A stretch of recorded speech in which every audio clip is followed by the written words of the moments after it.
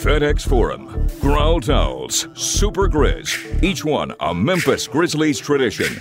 This is the Grizzlies Podcast.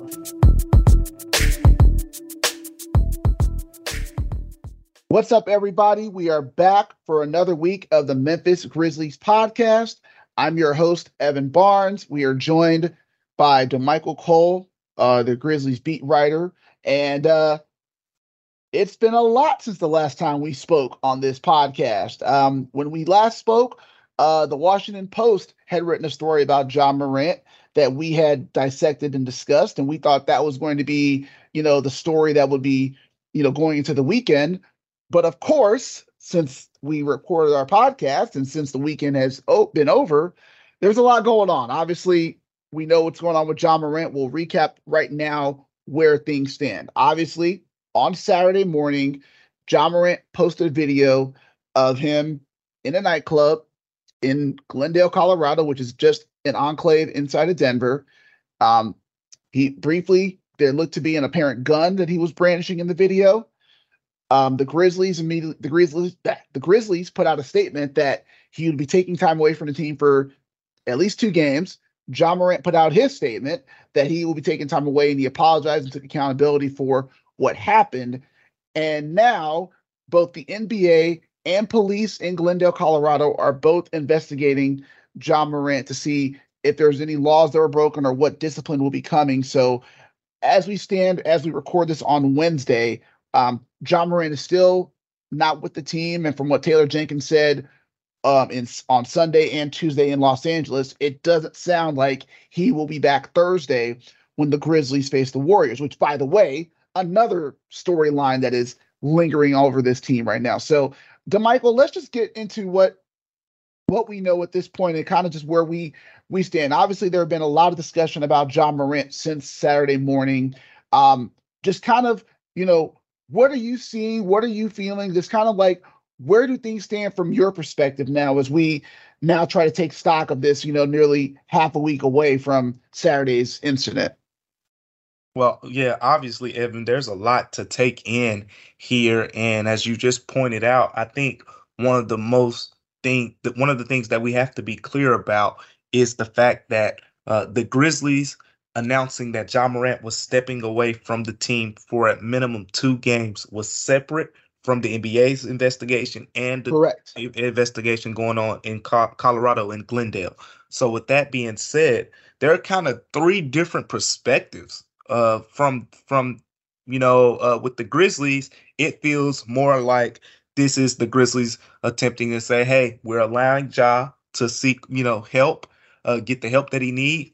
As you wrote, in a story on yesterday, they're not calling it a suspension. And Taylor Jenkins kind of, clarified on why that is at this point. But basically, they want him, to get the help and take the time away that he needs. Whereas the other side of this is the NBA is doing a thorough investigation right now that could potentially lead to a fine, a suspension, or something of the sort. As we talked about in the past, Evan wrote a story, about previous incidents in the NBA that you can check out on the Commercial Appeal that involved guns. There's also an Instagram Live video example earlier this season, as I've talked about, with Anthony Edwards. He went on Instagram Live, and I think he said, some anti-gay remarks. He ended up being fined $40,000 in that case scenario, wasn't suspended. So these are kind of some of the things that we have, based on Instagram Live video, based off, previous examples that involved, guns and things like that. That's what we have from that angle. So there's the NBA's investigation. There's the Glendale, Colorado investigation as well. So, this thing might not end for a while. If one investigation wraps up, the other's probably still going to be going on. They may wrap up around the same time. There's potential punishment that could be involved, what that punishment means. If we're talking suspension, how long? The Grizzlies don't have a lot of games left this season. And as the days tick and as the investigation continues to take place, they have less and less games remaining. So if you're talking suspension punishment, things will get tricky here sooner or later, Evan. Absolutely. And to go back to the story that I wrote about what suspension Ja Morant could possibly face, it's important to note that besides Gilbert Arenas, I mentioned 4 other situations of players who were involved with guns and faced suspension: Steven Jackson, Sebastian Telfair, Delonte West, and Raymond Felton. Now, it's important to note that with all 4 of those situations, I believe all 4 of those situations happened in their respective off seasons, and the NBA issued its punishment after all 4 pleaded guilty to their various charges. I believe and again, none of them I think faced serious time other than probation or whatever. Like, for example, when Steven Jackson fired his gun outside of the Indiana strip club and it was acting in self-defense, the incident happened in October 2006. Steven Jackson played that season with the Golden State Warriors. That was the We Believe Warriors that went to the Western Conference semifinals. And then in July, he received a 7-game suspension.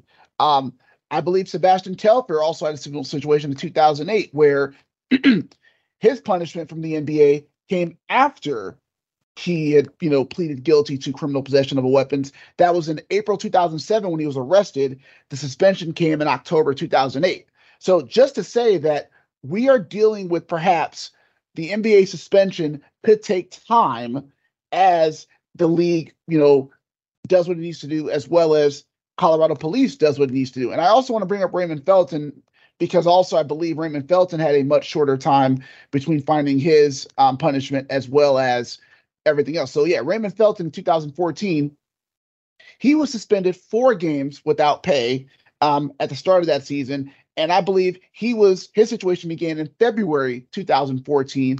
And then was that 7 months later or 6-7 months later, that's when the NBA suspended, because that's when after Felton pleaded guilty to his situation. So there is a wide variance of precedent for what the league could do here. That's why I wanted to write that story to mention to people that for people throwing around 50 games, that is not the standard. That is not the mandatory minimum punishment, because even Gilbert Arenas, as I saw him mention it on his podcast, Gilbert Arenas was suspended indefinitely before the league suspended him and Javaris Crittenden for the remainder of the season. So that 50 games wasn't even a 50-game suspension. It was really, I believe, a 38-game suspension because that was the end of the season. But right. Gilbert Arenas had those games added because of his already indefinite suspension. So it really is going to come down to what Adam Silver decides to do based on what the investigation finds. So I think it's important that people understand that we don't know what could happen because there are still some details that we don't know. We don't know how the gun got in Ja Morant's possession. We don't know, who brought the gun or what happened. All that stuff is being determined. So right now, it's really a situation of fact-finding, gathering information, and then we see what happens. So really, it's kind of an unknown right now, and that's really what makes it so difficult to kind of like predict or foreshadow what could happen. Yeah. I mean, it's so much, going on, and it's a different situation, right? We're talking about Instagram Live here. That's we haven't. Anthony Edwards is the only other case that comes to mind. In terms of going on online, and then there's the the tone, right? One thing where Ja Morant, we've seen in the past there have been instances that have occurred, and he's gotten the full backing of Grizzlies Nation, teammates, coaches, and everyone around him. But in this situation, it felt different because the report from the Washington Post, we had just talked about it, had came out just 3 days ago. Just 3 days ago.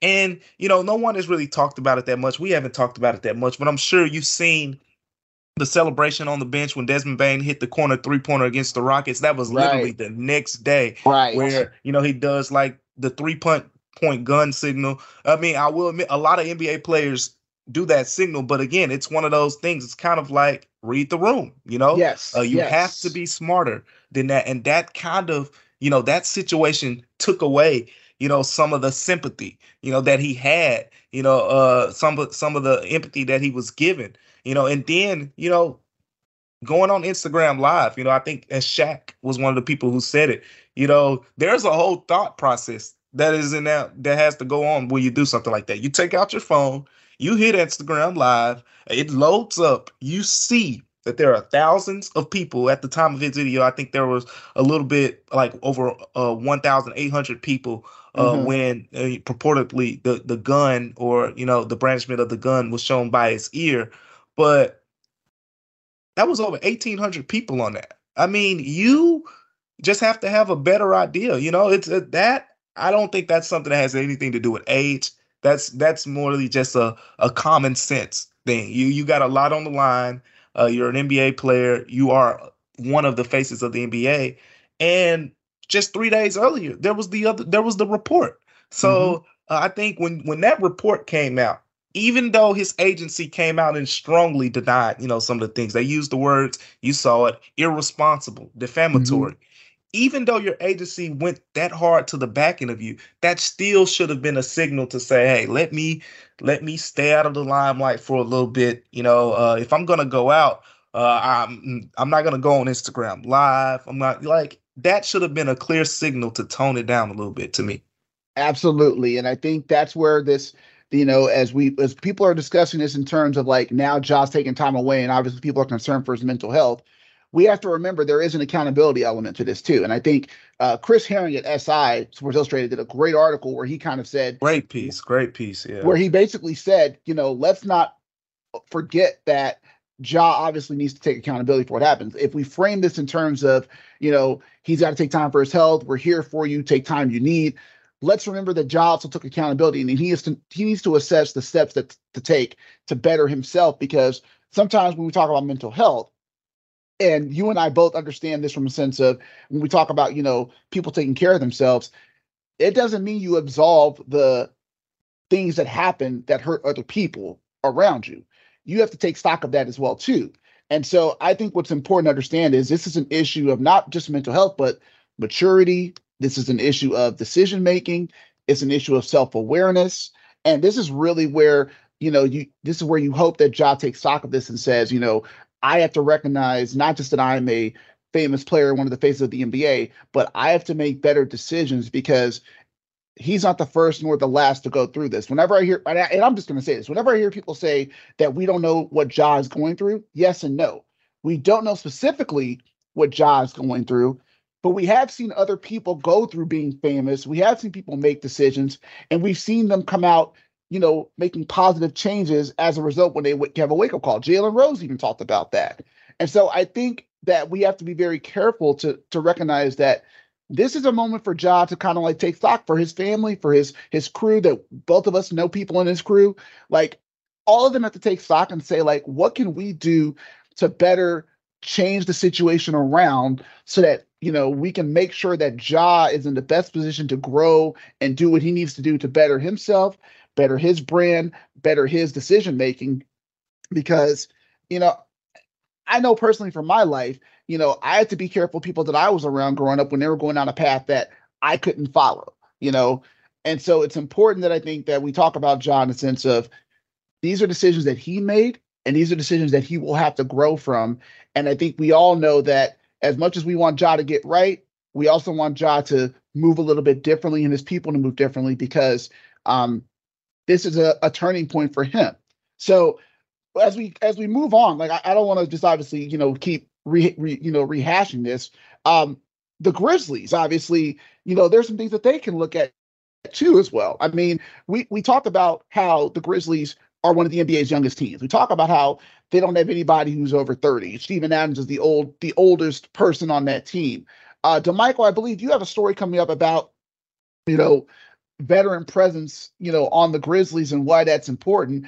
Before you get to that, Danny Green, who briefly was at the Grizzlies, talked about that on his podcast as well too, that, hey, he wished he could have spent more time with Ja Morant. He wished he could have, been around him more to kind of, be a sounding board. But I think it's important to also note that this is an issue that isn't just coming up now. I've thought about this since I was the beat writer. When they traded Jay Crowder, I was wondering who was going to be that vet in this team, who's going to be that vet that commanded respect. And I'm glad Steven Adams is there, but you need more than one vet. I'm sorry. You need more than one vet to kind of guide and keep people to think, to, be that voice of reason in the room. One person is not enough. So, DeMichael, I just kind of want you to kind of share a little bit what you reported on and kind of what you think about that being around this team more, and how that needs to be another issue that maybe the Grizzlies can address a little bit.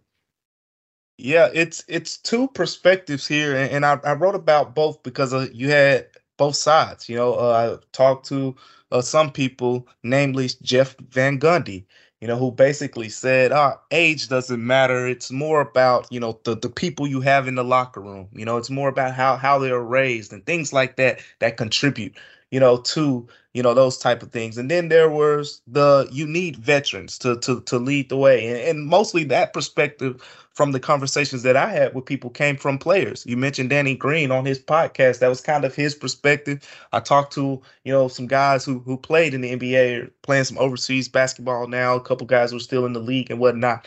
And for what I gathered is most of the consensus with guys in the league is you need that veteran leadership. But talking to a coach, Jeff Van Gundy basically said he never relied on a player to help another man's character, especially, off of the floor and things like that. So it's the two sides. But I think one thing stood out to me that Jeff Van Gundy said, and it was the fact that he said this, Evan. He basically said that the star player of a team kind of, for better or worse, is usually a big indication of, how that player acts, how that player, the character of that player kind of is a big indication of the character of the locker room.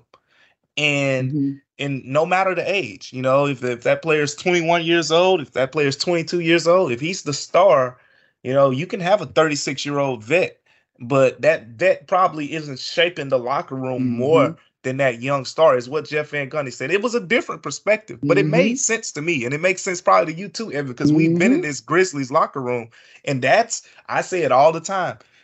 We talk about how the Grizzlies like the trash talk. We talk about, the fast pace of style that they play with, the confidence, the swagger, all of those same adjectives that we use to describe the Grizzlies all go directly back to Ja Morant. Yep. I mean, you're not using some of those adjectives to describe Steven Adams, to describe Tyus Jones, who are the two longest tenured players on the Grizzlies.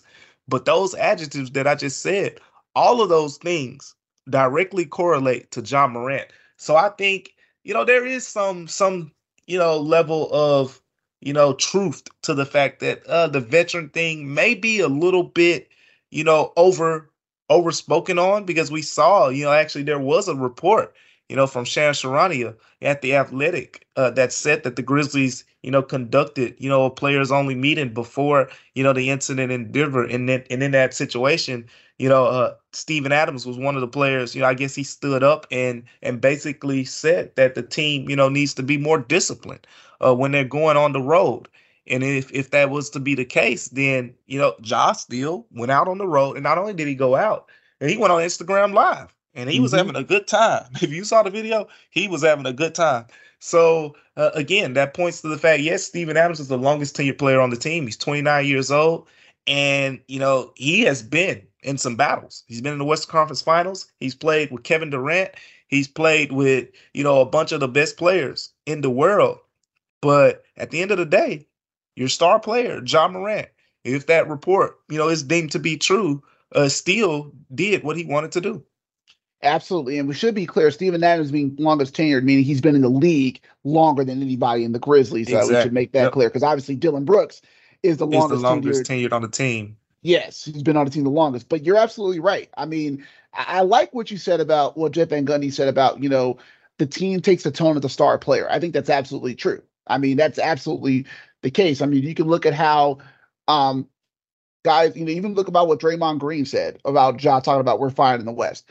That attitude is carried over to the rest of the team, because obviously Ja gives them confidence. Ja inspires them to be a certain way, carry themselves a certain way. But also having some veterans that can be around there do help. Like, and again, we should say veterans. Like, yes, you have Steven Adams, but one veteran is not enough, especially for someone who's been there less than 2 seasons. Like, you kind of need to have people who carry juice to where, hey, we do this, this is what happens. I remember there was a story once about the Denver Nuggets where I believe Chauncey Billups came to that team. That was, I think, the team that went to the conference finals with Melo and a few of those guys. I remember there was a story once when they were all at a club somewhere, and Chauncey Billups said, "All right, we're leaving." Everybody followed Chauncey out the building. And Chauncey had only been there for like a little bit of time. But when Chauncey spoke, and this is obviously after he'd won a championship with the Pistons, everyone listened to him. This is the team again with Carmelo, who was a star in the league, who was a well-known star. Chauncey Billups said, "Let's go." Everybody left. And I think that's kind of where you got to have that presence, only because it's so important. But again, it also goes back to, like you said, if everyone's following the lead of the star, does that veteran have the same level of influence? Does Steven Adams' words carry the same weight when Ja is obviously the dominant voice in that locker room? And I think that's a concern, is that, was this a case of where Ja felt like, he is at the point where he didn't need to listen to other people? He was making these decisions based on his own decision making. And that's a concern. So I think it's important to have veterans, because it's just a sense of, hey, they're there, but it also requires younger players to be able to have the ability to listen to those veterans and to be able to say, hey, let me take some advice from you because you've been around this. And it takes a level of wisdom to say, hey, I need to chill out because I don't want to throw away my golden ticket. And I don't want to disappoint the veterans around me who obviously believe in me and invest in me. Again, going back to Denver, our friend Mark Spears wrote a great column at Anscape, a great story about Carmelo Anthony coming to that point of realization where he needed to change certain things. And the Denver Nuggets put some veterans around him that he listened to. He listened to his mother and his then wife, Lala. He made those conscious changes. And that's where we think, again, this all comes back to Ja Morant, what he can do, what decisions he can make to better himself and put himself in the right situation. So, yeah, I encourage everyone to read DeMichael's story about veterans and what kind of importance that can have. I encourage you to read again, my story on what kind of punishment Ja Morant could face, just to have perspective and not think 50 games is like this arbitrary number that's out there. I want to wrap this up with, obviously, there's still a basketball side of this, lost in the shadow of the Ja Morant news, because again, we woke up Saturday thinking we'd be talking about Brandon Clarke. Right. Brandon Clarke is obviously done for the year with the torn left Achilles.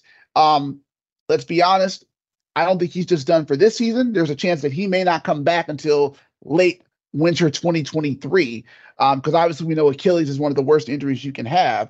So they may be without Brandon Clarke for not just this season, but the start of next season. They're also in the midst of a spiral right now where this road trip has gone from fine against Houston to a disaster with back-to-back losses in Los Angeles. And by the way, the Warriors are coming to town for the first time this season on Thursday. So there's a lot going on the court. DeMichael, we'll take it like this. What happens without Brandon Clarke? And the Grizzlies now wake up today and on Wednesday for the first time in 2023 as not the 2 seed. What will happen? How do we take stock of this team now where Brandon Clarke is now gone? The Grizzlies' fourth quarter play continues to be an issue. And now with Ja Morant out, all those things are coming to a head where now they're starting to slide back into this muck of the West behind Denver, where who knows what place they can fall in, with Sacramento catching up and Phoenix lurking behind 2.5 games as of today. Yeah, the Suns look strong. The Kings, as I've said, talking about them, what stands out to me, Evan, about the Kings is we talked about the entire Western Conference and how everyone pretty much for the most part is very good at home and mediocre or bad on the road. The Kings are the only team pretty much in the entire Western Conference that's, at least 5 games above 500 on the road and at home. That bodes well for them. But when you talk about just the entire landscape of things, Brandon Clarke being out, that hurts. I mean, there's no way around it. But you know what I've been impressed with, when it comes to Xavier Tillman Sr.? I tweeted it yesterday. I think his hands defensively are among, the best on this team. He is extremely active in that area. Remember, this is a former Big Ten Defensive Player of the Year. He can really, add to that area. We talk about, the way he slides his feet, right? That was a plus when you put Brandon Clark in the game. He could guard threes, fours, twos, and switches and things like that. I was watching Brandon Clark, not Brandon Clark, Xavier Tillman stay in front of Dennis Schroeder, on the baseline in this last game and stay in front of other players, in recent Grizzlies games. And he's held his own in those guard switches. Remember, he kind of for a while against the Timberwolves was one of the saviors in the playoffs last year when no one could stay in front of Karl-Anthony Towns and match the physicality and the mobility. He was the one player who gave the Grizzlies a great chance in that area. So I think, he helps minimize the damage with losing Brandon Clark. So now it goes back to this whole conversation about the 2 seed. And I'll start this with the Kings. I still think the Grizzlies have the inside track for the number 2 seed. And the reason is right now, as of this recording, the Sacramento Kings have the 7th toughest schedule remaining in the NBA. The Grizzlies, the 3rd weakest, 28th toughest schedule left for the Grizzlies. Only the Lakers and the Cavs have an easier schedule down the stretch. And most of the Grizzlies games, the tough games are coming up. And then there's also some dynamic things, with these games, right? You got 2 games against the Warriors. In theory, sound very, very tough and probably still will be. But the Warriors, those 2 games against the Warriors are in Memphis. The Warriors are 7-25, the 27th worst road record in the NBA on the road. They say the defense in Golden State breaks down on the road. We saw they lost to the Thunder just yesterday in another road game. So right. You get 2 games against Golden State, but they're on the road. Yes, you play Milwaukee, but that game is in April, where it could be a game where Milwaukee is resting players because now they're up 2.5 games on the Boston Celtics. So that game may not be meaningful to the Bucks. And those are probably your 3 toughest games, so to speak, left. You got 2 games against the Clippers, and you got 3 against the Mavs that stand out, and then there's 1 against the Heat. Outside of that, you got the Thunder, you got the Bulls, you got the Spurs, you got 2 against the Rockets, you got the Magic, and you got the Blazers.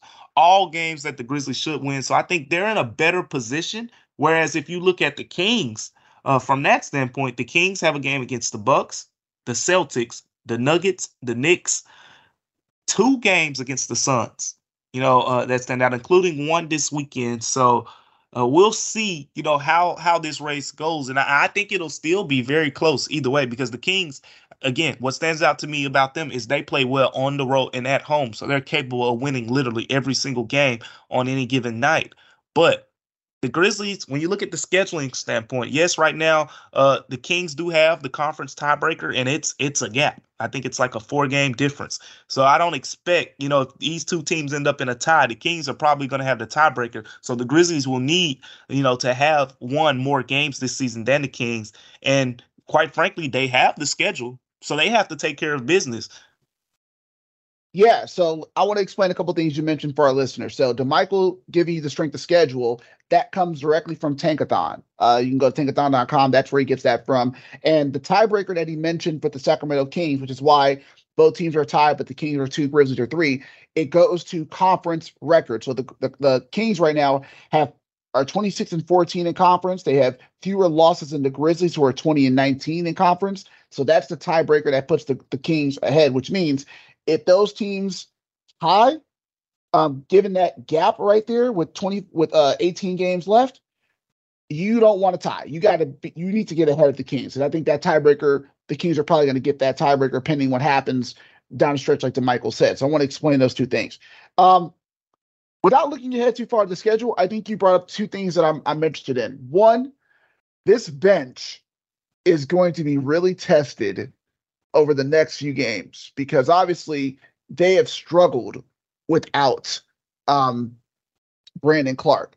They have now Tyus Jones is starting, obviously. That takes away a bit of a spark plug. And what we've seen so far, and I'm just going to be honest with this team misses the production of DeAnthony Melton off the bench. And what I mean by that is DeAnthony Melton averaged double-digit scoring last year. He was a pretty good 3-point shooter as well. The Grizzlies have not been able to replace that, nor have they been able to replace DeAnthony Melton's defensive play on the perimeter. And that's what worries me a little bit now is that with Brandon Clark out, who's going to be that person on the perimeter that you can put out there to spell Dillon Brooks and Desmond Bane? Like you mentioned Xavier Tillman being in the front court. That is a great help, and he has been playing really, really well since the All-Star break. But on the perimeter is what worries me because, yes, Santi Aldama's been fine. Tillman's been fine. But right now, you don't have that perimeter depth, and that's what worries me most looking ahead because, quite frankly, that's a hole that has not been filled. Like Luke Kennard has been very solid, with his shooting, but we haven't really seen much else from him that, and again, we mainly expected him to be that shooter, but we haven't seen the other side, other sides of the game, which is fine because they need that shooting.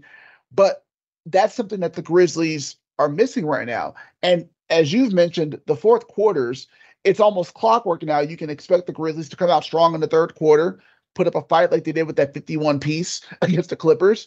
But then in the fourth quarter, they're starting to fall apart. And that was something that last year they were doing so much better in. They were able to close out games. They showed the poise. They were able to call on Ja Morant, but also other guys were able to step up as well too. They don't have that right now. They don't have the ability to summon that poise to settle down, get good shots, or stop teams from making good shots. I mean, the ratings in the stats on the Grizzlies in the fourth quarters is abysmal.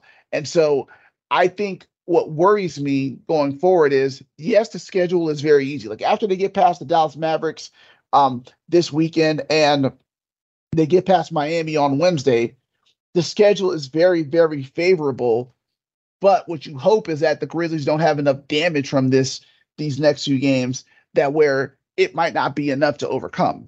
And so we'll obviously get into that later as those games come. But what concerns me is I see a team that is struggling to close out games, that's struggling right now to get production from Dillon Brooks, who the Lakers just left wide open in the fourth quarter. Man. And that worries me for Thursday, by the way, because if the Warriors did that to Russell Westbrook, you better believe they'll at least try that with Dillon Brooks to let him shoot. Oh, and they did some of it in that last game. Specific now, not to that level, but I see where you're going. With the Russell Westbrook, Dillon Brooks, we could see more of it. But I remember specifically in the last 2 minutes, remember Ja Morant had the ball. He wanted to go one-on-one. Matter of fact, I think it was in the last minute. He wanted to go one-on-one. The Grizzlies needed a basket. They were going back and forth with the Warriors. And the Warriors, whoever was guarding Dillon Brooks at the top of the key, just completely left him and doubled. They just straight doubled Ja, and he had no choice but to pass it to Dillon. And when Dillon got the ball, no one closed out. It was a wide open shot, missed it. Golden State went on the other end. So that is something that is extremely notable, and we talked about it. That's why, for me, Evan, it goes back to the Luke Kennard trade. As cool as that trade was, I felt that the value was meh because you needed a guy who you can kind of be okay with replacing Dillon Brooks in closing lineups sometimes, against certain opponents. And as we've seen so far, that doesn't seem to be Luke Kennard because, I mean, is it defense? That may be what the case is, but you needed someone where you could say, hey, this is a guy we can put in closing lineups, because I think if you can't put the guy in a closing lineup or the starting lineup, and then it's a minimal move, marginal move at least. Yeah, exactly. So that's why I feel like we're going to really see how this front office moves in the offseason, because I think that's something that they're going to have to address is how will they shore up the middle of this roster, which I've thought it in my head for the last 2 years. That's going to be key to see where this team goes. You got Ja, you got Jaren, Desmond Bane's getting his rookie extension this summer. How you shore up the middle of this roster will determine where the Grizzlies go from here. And what you're seeing right now is the middle of this roster, not as good as these other teams in the West as far as reliability. And so that's going to be something to watch, because right now, whether or not Ja Morant comes back, I think it's going to be important to see how this team hangs on, because there could be some serious discussions this offseason on where this team goes if for some reason the season either ends earlier than expected or they get, their heads handed to them in a playoff series down the road. So there's a lot going on. This is a big turning point for the Grizzlies, not just with Ja Morant, but for where the franchise goes, because these losses have been happening on national television. There's more chatter around the front office. There's more chatter around the team. Obviously, John Morant's dominating the conversation, but the Grizzlies as a team, they have to look and see where they're going right now. Because I think if you want to describe this anyway, concern at the crossroads. That's for Ja. That's for the Grizzlies. That's for where this thing goes. They're at a crossroads right now, and there's concern about how they decide what they move, because whatever steps they take are going to affect where this team goes. So I think we'll end on that note. Obviously, there's a lot to discuss. We're going to have a lot of coverage at commercialappeal.com. Please stay tuned, because there will be news coming out of this. We'll be fully covering the Grizzlies-Warriors game on Thursday. Obviously, we haven't really discussed that being a big rivalry game because there's been so much going on. But yes, that will be a big game, nationally televised game on TNT, so 6:30 p.m. So tune in for that. We'll have plenty of coverage going forward. Stay tuned with DeMichael to stay tuned with what he's going to have coming for you. But again, a lot going on in the Grizzlies world, and we'll see what happens next. So for DeMichael, I'm Evan. Thank you all for listening.